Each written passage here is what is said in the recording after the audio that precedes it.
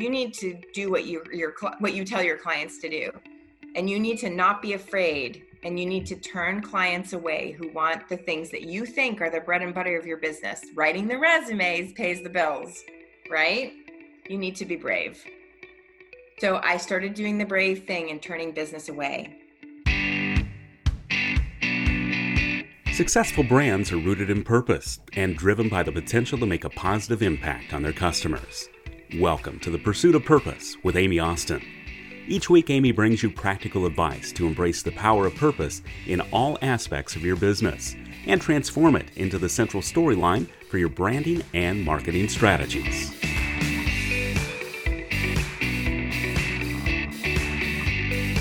Welcome to The Pursuit of Purpose. My guest today is Kristin A.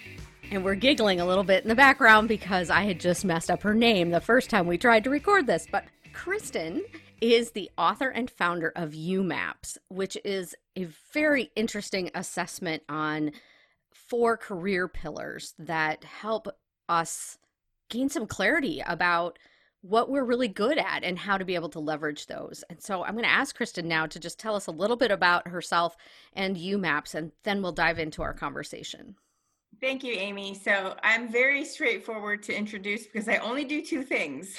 So I created an assessment called UMAP, and as you already mentioned, it uncovers people's strengths, values, preferred skills, and personality.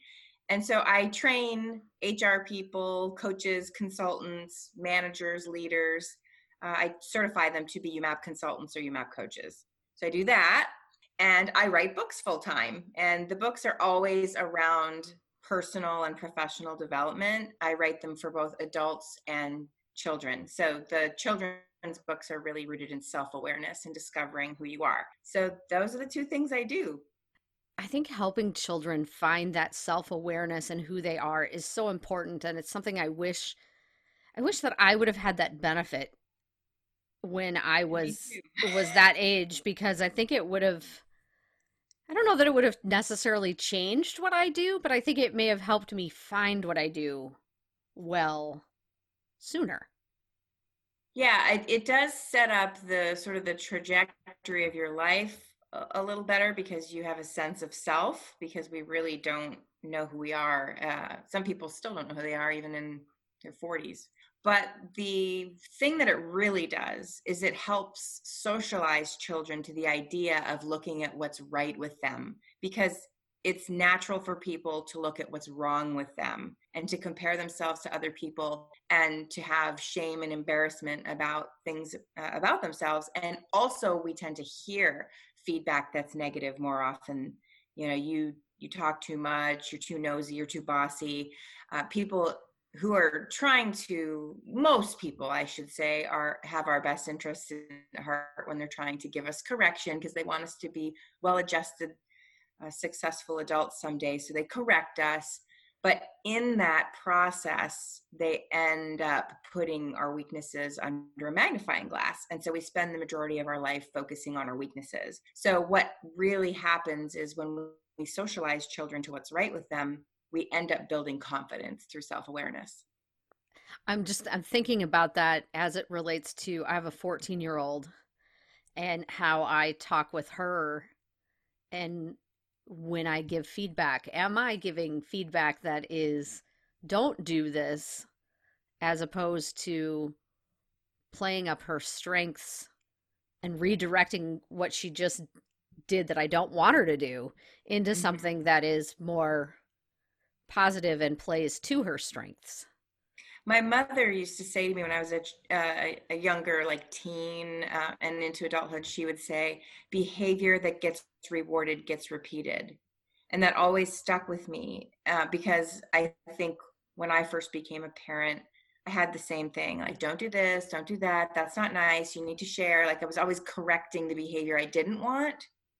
But my mother's advice, behavior that gets rewarded gets repeated, is really true, because I find myself now saying, I'm really proud of you that you shared your dolly with that girl at the park, or that was really amazing of you to stand up for that person, or to be kind, or whatever it is that my child has done that they told me or I observed.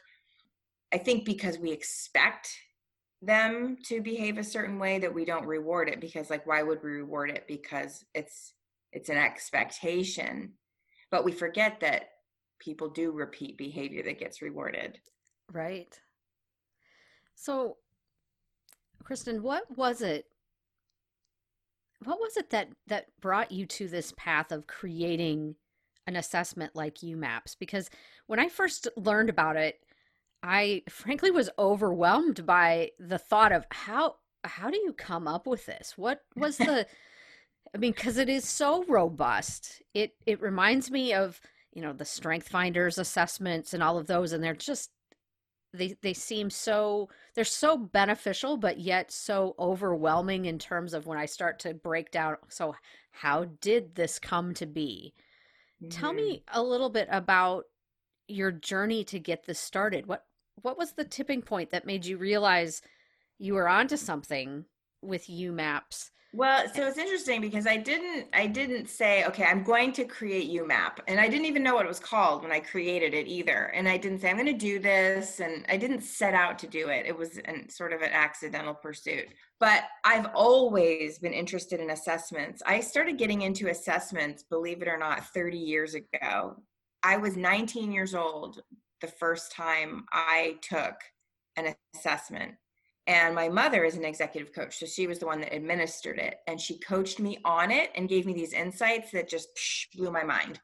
And so I started doing assessments, more assessments. At first, I just started becoming an assessment junkie and taking assessments. But I just sort of had a knack for it because I have a strength called input, where I'm good at retaining facts and figures and information. So I could expose myself to a lot of assessments and speak to them, even if I hadn't worked with them a long time. I came across like I was really knowledgeable about them just because I could retain so much information and then strategically put it together to explain it to people. So I started to get asked to speak about assessments.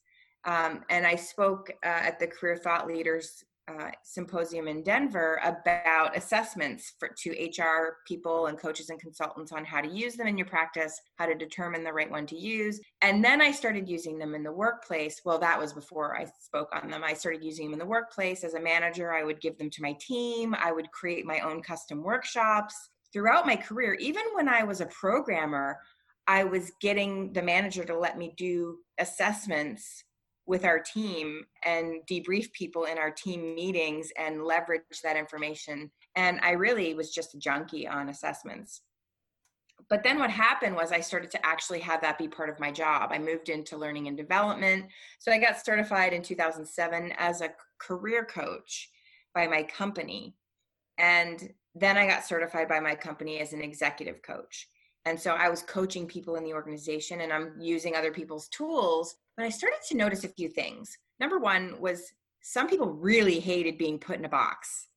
Like, well, you're putting this label on me, like I'm a C or I'm a D or I'm this. And it's like, no, it's not true that I don't like being around people, because the C's would say, and no, it's not true that I'm bossy and dictatorial. And some of the language in the assessments would really put people off. So they resented being put in a box, and they resented some of the negative language around that. And I noticed as a practitioner, I started to make assumptions about people. Oh, you're a C, so this is going to mean this. But I kept hearing from people all these exceptions, that they weren't like that pattern. And I thought, there's a limitation here. We're putting people in boxes and we're using negative language. So I started to research where assessments came from. And they were first used by the US military in terms of using them in practice to weed out undesirables, people who might be subject to get PTSD and things like this. And then companies got wind of them and said, oh, we can weed out undesirable employees. So there's this negative history of assessments. And so no wonder people have this reaction, because the language was largely negative, because you're trying to weed out quote unquote undesirables.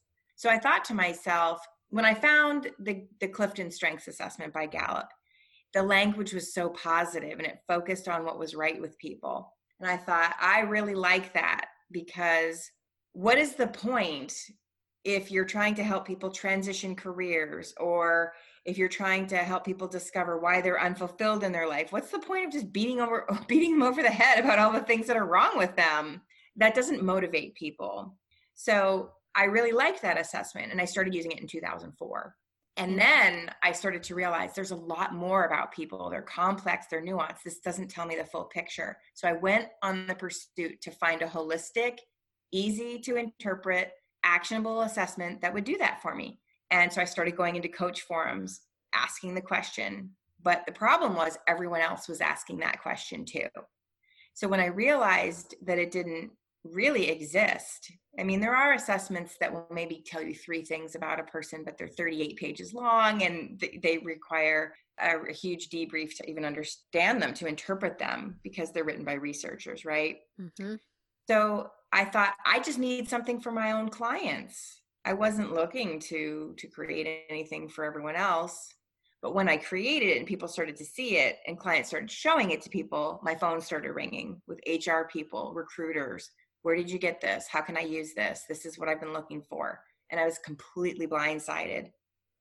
So I thought, well, I want to share this, but I can't just give it to people and not know how to use it appropriately. I better create a training. And that's, the rest is history. Wow. You're so right. As you were saying that about how assessments are written more negatively, I was reflecting back on different assessments that I've taken and hadn't thought about it from that perspective, but they are. Mm-hmm. And I took my Strength Finders test or evaluation about 12 years ago, and it was overwhelming to me at the time. And I just put it on a shelf and ignored it until maybe about 5 years ago. And I dug it back out and really looked at it and have started to see and embrace how those strengths really are how they really do show through in what I do and what I enjoy doing and what I don't enjoy doing. Yeah. And I think the issue is people are overwhelmed because they don't know, so what, now what? Like, what do I do with this? So they don't realize intuitively that, hey, you can build a story around this to explain what you do better than other people, because your talents are unique to you. You can create interview stories with this. You can look at it and say, here's what services I should offer as an entrepreneur. Here's what I should focus on my LinkedIn profile and how I tell my story. There is a lot of practical application, but it's not intuitive, and people don't necessarily know what to do with that. So that was what I was focused on, is how do I now take this information from the theoretical into the world of the practical? And so how do you feel that, having done that experience, having created that, what's that meant to you personally? I mean, do you have a greater sense of fulfillment? Does it keep you challenged and excited to get up every morning? Well, it was a really bittersweet experience, Amy, because I thrust myself into a huge learning curve. So I did not know how to get a trademark for this intellectual property and the UMAP brand. So I had to go through this process of attorneys and working with the US Patent Office, and that was really stressful, and then building these certification programs. But I came from learning and development, so I was used to building things like new hire orientation and associate development training, and so that was my background. So it's almost like everything I had done to that point prepared me for this, but I didn't realize I had this unique talent stack. Everyone has a unique talent stack, but my talent stack was pushing me towards that. All of these weird disjointed experiences were not actually disjointed at all. So it was bittersweet because it was really the most stressful year of my life when I was building all of this out. I had the background in a lot of the things. So, I mean, I had 2 master certifications in assessments. So assessments were something I was really familiar with. I have, my background is in neuroscience. So my education had a ton of research rigor in it, which prepared me for the research that I had to do and the testing I had to do with people. So experimentation was part of my academic foundation. So it was really interesting to use all of these tools I thought I would never use again, because I didn't pursue neuroscience as a career, but it was really helpful in this process. So it was bitter because it was just so much work and I was really overwhelmed, but it was fulfilling. The sweet part, to your point, it was fulfilling because I looked back and said, wow, like I never would have thought I could have done that. But, it's one bite at a time, one day at a time. It's so interesting to me because as you were describing all of that and all of the things that you've done in the past that really set yourself up to be successful in where you're at now, that at the time you didn't see this all coming together. It's the And that's what I see with people all the time. Well, they'll say to me, I can't do anything else because I've done this, or this, or I can't do that because I've only done this. And they don't see the intersection between all of their experiences. So I worked with this woman. I do not coach, just for the record, but when I used to coach, I worked with this woman who uh, she was a really sharp lady and just a great person, but her confidence was hit because she was waitressing when I met her in an Italian restaurant. And she said, I can't continue to stand on my feet all day. It's not sustainable. As she got older, she had more back problems, knee problems. So she said, I have to do something else. And she had been in fashion, but then 9/11 killed her fashion career because she left New York. And that's where Liz Claiborne and all the places that she was putting together fashion shows. That's what her degree was in like fashion merchandising or something like that. mm-hmm, mm-hmm. So she's like, and then she owned a food truck where she baked cupcakes. She was a really good baker, and she had a brick and mortar store at one point. So she's like, I have this degree in fashion and I know cupcakes, and I worked in a restaurant. And she's like, I don't know how I'm going to get a job. And I said, you know what you would be great at? I looked at her data at her UMAP, and I said, you'd be a really good recruiter. That could be, or trainer. That could be your entry point into the corporate world. That's what she wanted to do. Because all of her strengths were really good at building relationships, identifying talent, really being able to build trust with people, and really understanding like the right people for the right roles. And she did training of people, new hire training, when she hired people, whether they were hiring at the restaurant, whether she was hiring for her bakery. So she had that training experience. So she ended up getting into recruiting, and then she went and did her master's degree in organizational leadership and development, I think. And so now she's breaking into that space. But she was just kind of like, well, I'm a waitress, what can I do? But she didn't see all of these unique experiences. She had trained salespeople, for example, when she was working in the fashion industry. So people have difficulty connecting their dots to transferable skills. Right. When you realize that 85% of skills transfer from job to job, if it doesn't matter if you're influencing people on a manufacturing floor, if you're influencing people on social media, if you're influencing people as a nurse, if you can influence people, that's a skill. If you can mentor, coach, and train people, it doesn't matter if you mentored, coached, and trained in the fashion industry or in, like I said, automotive industry. Training is training, and you can train people on the content. Yes, it's nice when people have that background expertise, but it's also nice when people bring a fresh perspective and can look at things with a fresh eye. That's exciting for her to, as an outsider looking in at that, you would never intuitively pick up on those things to be a pathway into recruitment and training. But as you described it, I can totally see how it makes sense. But yeah, so and there's more to it about who she was. You know, she's a strategic thinker. She's got relator, so she can build connections with anyone. Doesn't matter if they're young, old, the haves, the have-nots. She can build connections with people, which is really important in recruiting. So there was a long list of things she had that fit it. She didn't, which I'm just giving you the Reader's Digest for the sake of time. Sure. But this is why it's so important to talk to people and say, what do you think my talents are? If you don't want to do an assessment, tell me a story about a time that I made an impact and what was the impact it made. And you can ask 10 people that question from different contexts of your life. You can think about everything you've ever done and list all the things that you really loved and enjoyed doing. And then look at this list of what people say about you and the impact you have and what you do well and the things you really love.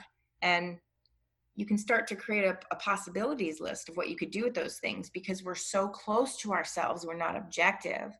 about Right. what we're good at and the value that we bring. So the voice of other people, as well as some reflection on what we've loved and enjoyed, can really help. Mm-hmm. How do you think your personal UMAP assessment, how do you use it on a day-to-day basis? How has it influenced your growth from when you started UMAP to where you're going now with it? So it's Because done two things for me. Number one, it's helped reduce guilt. I know in black and white what I'm really good at and what I'm really not good at. And before, I used to have like mom guilt because I couldn't consistently put my kids to bed at the same time. When my husband would travel, my kids would go to bed at 7:15, 8:30, 8:05. I struggle with consistency. And then I think, what a terrible mother that I can't even put my kids to bed at the right time. And when I looked at my UMAP and saw what I was really, really good at, I started focusing on those things with my kids and asking my husband, hey, would you take over this stuff? And I think he might have even said, why don't I just do this stuff? Because he was better at it than me. And rather than focusing on the guilt of why can't I organize my taxes well as an entrepreneur, like there's a funny show on TV called Black Books, and this guy shows up at his accountant and he's like, here's my records, and he starts taking crumpled paper out of his pockets, and I had to laugh because I'm like, that's not too far off from me. I'm teasing, it's not that bad, but it's not good either. So we get it together by the end of the year though. But the point is, it reduced a lot of guilt about why am I so terrible at this, why am I so terrible, and I started focusing on where I excelled. And because I started to have more success when I focused on what I was really great at, it seemed ridiculous to focus and hone in on why can't I brush people's teeth at the same time every day. It seemed a little ridiculous. So the second thing it did was it shaped my business and where I spent my time and the services I offered. So when I started coaching, I would do things like job search strategy and write resumes. I did that at the beginning. mm-hmm. And I noticed I procrastinated on resumes. And I thought, I must not like doing this because procrastination is avoidance. Yep. So I did my own UMAP. And I started to look through, and everything made so much sense of why I hated it. And I said, you need to drink your own Kool-Aid. You need to do what you tell your clients to do. And you need to not be afraid. And you need to turn clients away who want the things that you think are the bread and butter of your business. Writing the resumes pays the bills, right? You need to be brave. So I started doing the brave thing and turning business away. And had to have been scary. In the year I did that, I doubled my revenue turning business away. Wow. Because I wasn't draining myself. I mean, I was in a bad spot after I wrote a resume. I was ruined for the rest of the day. I couldn't do anything else because I was burnt out. I was exhausted. I was mentally drained. And I was not doing the things that I was really good at in that time space. So there was an opportunity cost. So when I started focusing on things that were in my zone of genius, which everyone has a zone of genius, it started to get people's attention. They started to say, you need to go to her for this. She can help you figure out this, that, or the other. Like, look at your history and like, boom, this is what you could do. Like something I never heard of. It was like a genie pulling all these things out of a lamp, because I just had a way of being able to see people's future. Because I have futuristic in my top 5, and I have strategic, and I have ideation. So I generate ideas. Strategic, make sure I take the stupid ideas away that won't work, and I can envision a future and lay the stepping stones. And so I was helping people break out of really miserable situations and showing them what was possible. And then they were doing it, and they were landing these jobs. And so I was really good at that. And so they started telling their friends, and because people would say to me, how are you able to not write resumes and be a career and have a career coaching business? Because when I try to sell the assessments, people are like, oh, I just need the resume, thanks. And I said, well, because all of your language and your website, all you talk about is resumes. And so people have already made the purchasing decision. So of course you can't talk them out of it. Whereas I started to hide recommendations people wrote on LinkedIn about resumes. They're gone. They're off. I removed the service. There was no talk of it. And so because if you keep taking business that you hate doing, you'll keep getting referrals for it if you're good at it. That's so true. I definitely practice what I preach. My UMAP is what it governs everything I do and how I spend my time. That's wonderful. When we talked on our initial call to find out if this was going to if we were going to do this conversation today, one of the things that I wrote down was that you didn't know you were creative. And Yeah. and I found that really fascinating because I think creative is a word that has a bad rap in a way because we all have our own definition of what we feel creative is, and we all downplay what our own creative talents really are. And can you tell me a little bit about why you felt you weren't creative, or what prompted you to have that feeling about yourself and how you broke through that? So it's interesting because I didn't realize I was a creative until last year, which sounds so funny on the heels of having written 4 children's books and, whatever. Actually, I've written 5 now, but that one's not out. So what happened was I had first of all, a very limited definition of what a creative was. Creatives are people who sculpt and paint and, those types of things. They're artists. Yep, the artistic interpretation of creative. Exactly.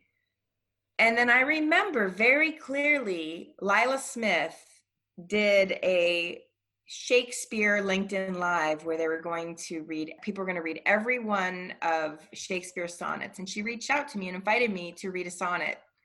And I said, but it was like creatives were going to be reading the sonnets. So some of them were actors, some of them were singers. So they were different creatives. And I remember saying, but I'm not a creative. Like, it doesn't make sense that I don't fit in with these people. Why would you ask me? And she's like, you absolutely are a creative. Why would you say that? And I was confused of why she was inviting me, because it's for creatives. The second thing that happened around the same time was Diana Nguyen, who's a comedian, an actress. She's the star of Fee and Me, which is a award-winning web series. She wrote a post and tagged me in it and said, here are some of my favorite creatives. And there was my name at the top of the list. And this was on the heels of what Lila just said. And I'm like, I had this very kind of like just sort of recoil. And I was, why are people calling me creative? I was so confused. And it's interesting because I redid my UMAP. I took it again. And my primary career type is called the creator out of the 6. And I was like, no, I was really in denial, Amy. It was the weirdest thing. And then I had to ask myself, okay, what are the things I like doing best? I like writing books. I like building training. I like building products like the UMAP teen and the UMAP youth little assessments for the kiddos. I love doing that. Okay, what is that? It's building things. I like to build things, make things. Creating things. So here I am, this person who's been assessed since I was 19, who builds assessments, who's walked thousands of people through assessments, not having the self-awareness that I was a creative. And that was the eye-opening thing, that even the coaches who are helping people have breakthroughs are not as self-aware as they think they are. I'm not saying every single one. The ones who've gone the journey I went through certainly are, but yeah. But I think it's hard to, when you excel at doing something like you do, it's hard to be able to turn it back around and apply it to yourself because you're so close to it that you just think you know it. You just think I'm set. I get this. I understand it. I don't need to take my own assessment and really dive into it and understand what it says about me because I already know who I am and what I'm doing and I'm successful in it. So yeah, but you can't read the label when you're the one inside the jar. I mean, it doesn't matter who you are. So I once was speaking to a coach on the phone, and she coaches people in career transition. And I said, what are your top talents? Like, what are your strengths? And she had no idea. And she did the Clifton Strengths with people, but she had never taken it herself. And I Oh, said, aren't you afraid that a client's going to ask you what your strengths are someday?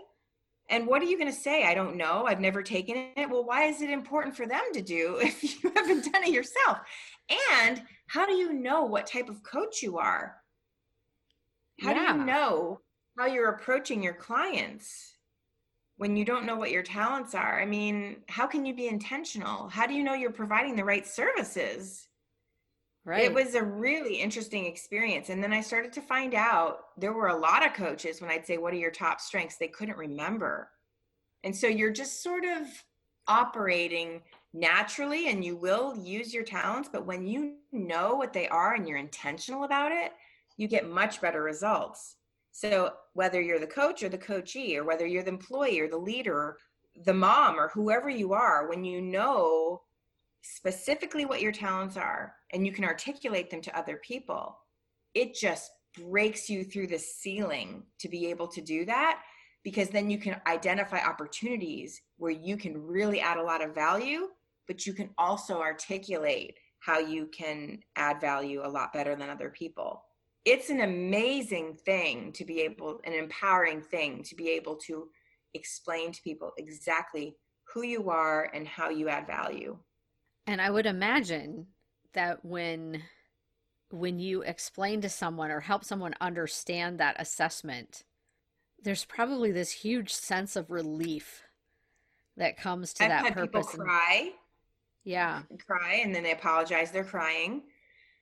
And I'm so used to people crying that it doesn't even faze me. I mean, I'm happy that they're usually tears of joy, but I don't mean it doesn't faze me from a compassion point of view. It doesn't faze me from oh my gosh, I can't believe you're crying, because it's like, well, of course you're crying. Lots of people cry when they realize that they've spent 20 years going against the grain of who they are. And now they have a realization there's nothing wrong with me, even though my manager keeps telling me I'm useless. It's that emotional release of there's nothing wrong with me. I'm in the wrong place, or I've mm-hmm. been in the wrong place. That's really powerful. I had this one woman who cried, and then she said to me, "You've given me hope for the first time in months," because her manager was trying to work her out of the organization. And then she understood exactly why she couldn't be successful there when she really knew who she was. And then it didn't become a personal failure anymore. It was like, well, duh. Of course my feet hurt because I wear a size 10 and I've been walking around a size 7. Right. It's like, it becomes like, this isn't a problem with me. This is just I'm planted in the wrong soil. I wish I would have known you about 9 years ago. I could have used some of that wisdom. Well, see, this is why I wrote the children's books, because every single adult kept saying, I wish I knew this a long time ago. I wish I knew this when I was a kid. Wish I knew this. And it only takes about 500 people saying, I wish I knew this, for your brain to click and say, maybe you should help people know this sooner. Exactly, right? Yeah, it took a friend saying to me, Kristin, you need to start providing resources to help children. And I was like, what?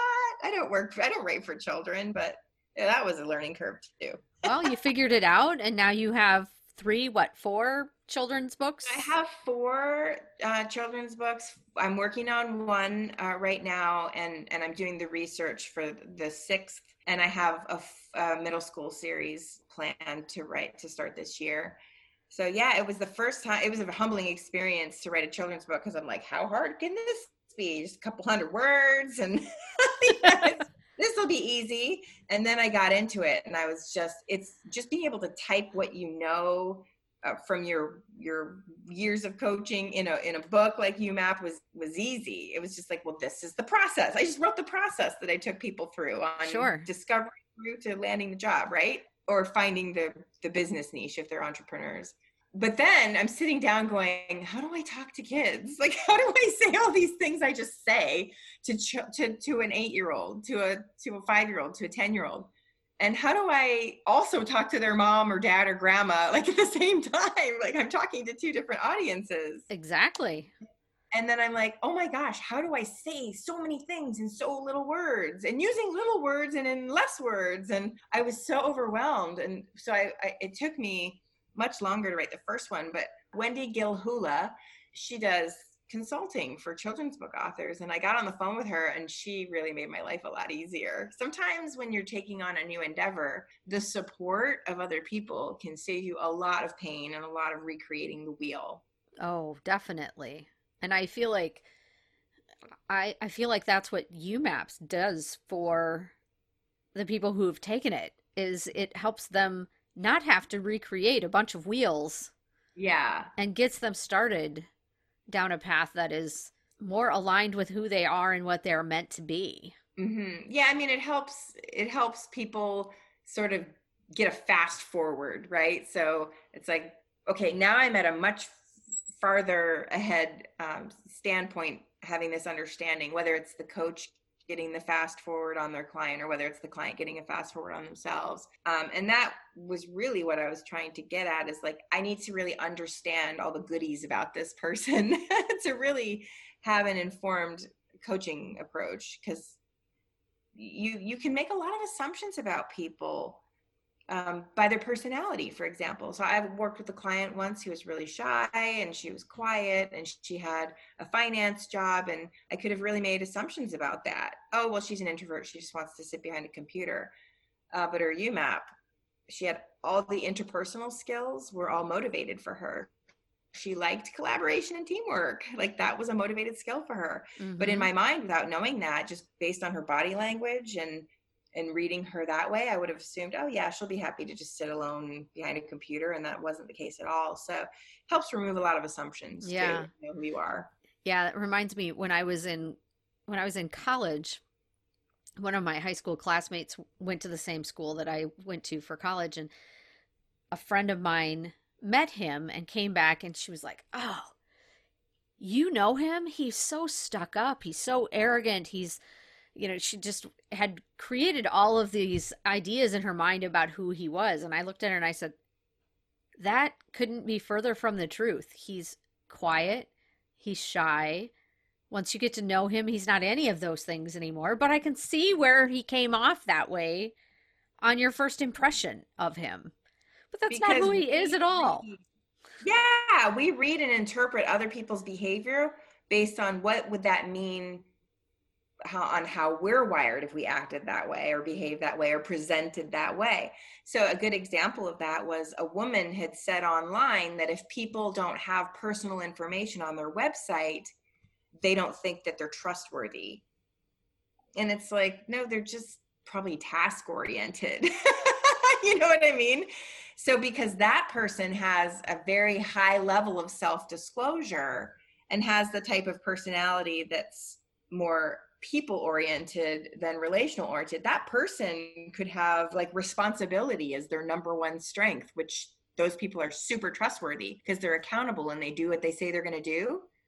But because they were not presenting all of this personal self-disclosure, she said they can't be trusted. Could you imagine, though, if that person had responsibility as their number one strength? They're like the most trustworthy person. Exactly. Yeah, we make a lot of assumptions about people because we're looking through the filter of who we are. Right. And that's one of the things I love about self-discovery in general, not just UMAP, but the more we understand ourselves, it helps us understand other people, which can reduce conflict and increase collaboration and understanding, which is exactly what happens. All the UMAP coaches always tell me they get along better with their spouse, their kids, because they're looking from a fresh perspective at, oh, you're just wired different than me. You're not purposely trying to be a pain in the butt. Yes, that's so true. Because, when you do understand how somebody works that you're now having to work with, you're both going to be much further ahead by just accepting that and not trying to force the other one to do something that's just not in their fiber to be able to do it that way or to follow suit the way you want them to. Yeah, and I'll extend that a little bit, that we create negative connotations on their behavior, but not ours. Like, okay, so this person's really inflexible. Let's just say the person has discipline as their top strength. So, and I have adaptability, let's just say. They're really rigid and inflexible, but like my adaptability is great. So we look without looking at like, if you had no discipline in corporate America, holy cow, like everything's falling apart. There's such value, but we tend to look at what someone else does as negative. And we expect them to be easy to change. But imagine if we turned the mirror onto ourselves and said, you have to stop being so flexible. Like, could you even do that? Would you even know how? You cannot expect people, and I'm not saying that people can't compensate in some way. You could train someone to ask questions instead of just saying no, like this is the way we're doing it. Okay, tell me a little bit more about why you'd like to do it this way. Help me understand. You can coach people to respond in a way that the other person feels heard, right? Mm-hmm. But ultimately, you can't expect people to just turn off their sense of accountability, their sense of discipline. When I talk to people who have this strength called woo, winning others over, they love talking to shiny new people, right? Yes, right? And it's like being married and the spouse thinks they're flirting with all the wait staff because they're always so friendly and talking to them. And it's like saying to that person, stop talking to all the, you always talk to like the people at the checkouts and the waitresses, and it draws attention to us and it embarrasses me. You need to stop doing that. And now this person who loves meeting new people has to stop talking to them. Can you even imagine what that must feel like? Oh, woo is my top strength. Oh, wow. I didn't know that. So number one. Okay. Yes. So woo is my top strength. My husband is, he's never taken the strength finders, so I'm not sure what it is, what his are, but I can guarantee you that woo is not probably even in his top 10. Because he's much quieter, more reserved, and we'll go places pre-pandemic, obviously. We'll go places and he'll be like, you know that person? Yeah, I do. And he goes, we can't take you anywhere without you knowing someone. We go to the grocery store and he'll say, I'm going to go out. He'll take the groceries out to the car. You catch up with me. Or if it's cold and I just need to get one thing, he'll drop me off at the door and I'll run in and get it, right? I'll just go in quick and get it. Well, then I run into somebody. So then I talk for like 10 or 15 minutes and I finally get out to the car and he's like, let me guess, you ran into someone you knew. Yeah, I did. Sorry. I know a lot of people. That's just the way I am. I mean, we went to Minneapolis to visit friends and we went to a mall that we'd never been to before. I'm sitting in the play court of this mall with my daughter, who she was much younger then, waiting for our friends. And I hear this voice and I'm like, I recognize that voice. Why do I recognize that voice? I look up, it's my college roommate that I hadn't seen for like 15 years. That's going to be a long conversation. Hi, what are you doing here? So yeah, I'm very well aware of all of the things that you just said about a person in woo, and so it has made the pandemic and having to be more mindful of being out and about. It's made it very difficult for me. Yeah. Well, there's a quote that I just absolutely love. That's one thing that I've really learned is not to try to change people. And there's a quote that I love. It's by Charles Glassman, and it says, if you don't think it's nearly impossible to change someone who is not willing to change, just think how hard it is to change yourself and you're willing. You gotta let that soak in, right? Yeah, that is so good. Wow. I think that needs to be our wrap up. I mean, because that's perfect. That summarizes everything that we have just talked about. It really does. So, wow. Yeah. That's a very powerful quote. I'm going to have to get that from you so I can add it into the show notes for this episode. Definitely. So, Kristin, thank you so much for your time today. I have thoroughly enjoyed our conversation and understanding the path that you took to get to creating UMAPs, which has been tremendously valuable for so many people in helping them achieve career growth and personal growth all across the board. I'm certain of that. So if you could give us just one more piece of closing advice, what would it be? I think the single most important thing to really achieve your goals, besides knowing who you are, is to trust that you're resourceful enough to figure it out. Because once you figure out, oh, I could do this, then people let fear stop them. So trust, believe that you will be resourceful enough to either figure it out or to find someone who can help you figure it out.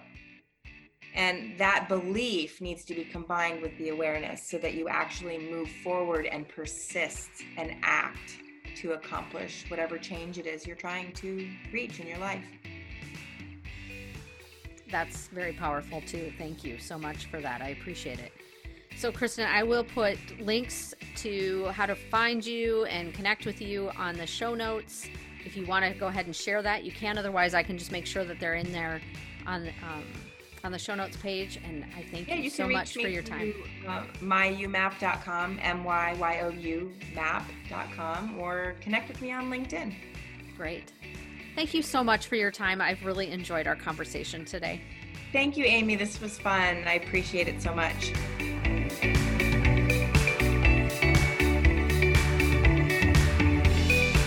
So the other day, I posted on LinkedIn about my service called the Marketing Director on Call, and I had a person reach out to me and say, hey, I don't know what this is. Can you tell me more about it?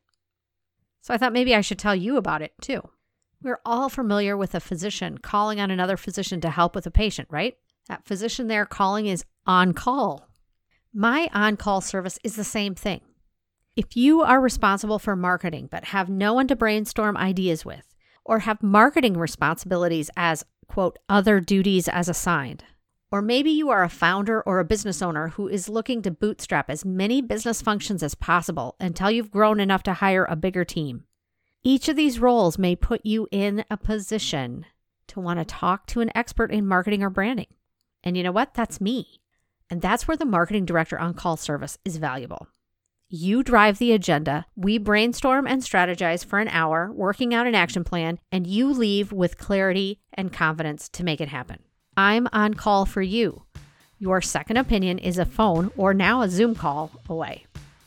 Check out the link in the show notes for more information about the Marketing Director on Call service and also how to schedule a discovery call to find out if it's the right service for you. I look forward to hearing from you. This has been the Pursuit of Purpose podcast, presented by Austin Marketing.